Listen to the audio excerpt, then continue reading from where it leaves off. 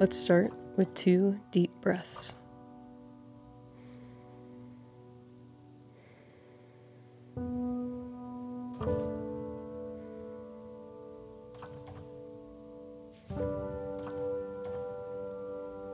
Our passage for today is Proverbs 8, 1-4 and 6.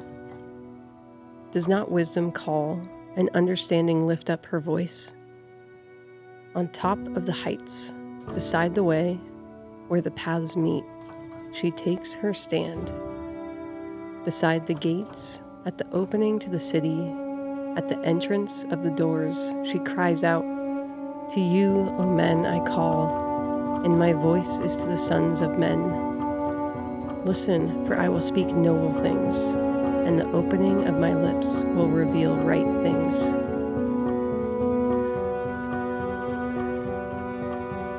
Now imagine the Lord saying this to you. My wisdom is for you.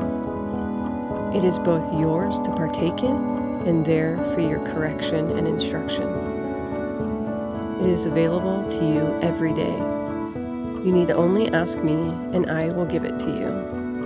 And if you allow it, it will guide you in the way you should go. My wisdom is for you. It is not hidden out of sight and hard to find, nor is it scarce and miserly given. My wisdom finds you. It goes out to the paths you are walking on. It appears in your regular rhythms of life. In your coming and going, wisdom is there speaking to you. For my wisdom has a voice. It will not remain silent.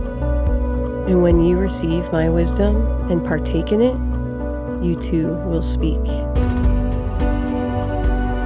For what good is wisdom when it is silent? Knowing truth is only half of the life I wish you to live. It is speaking the truth out loud in public at the right time that composes the active second half of this life. But both halves are imperative to a life with me. Knowing truth and speaking truth in its right time and space creates the steady character of the wise. Be well, be wise, in Jesus' name.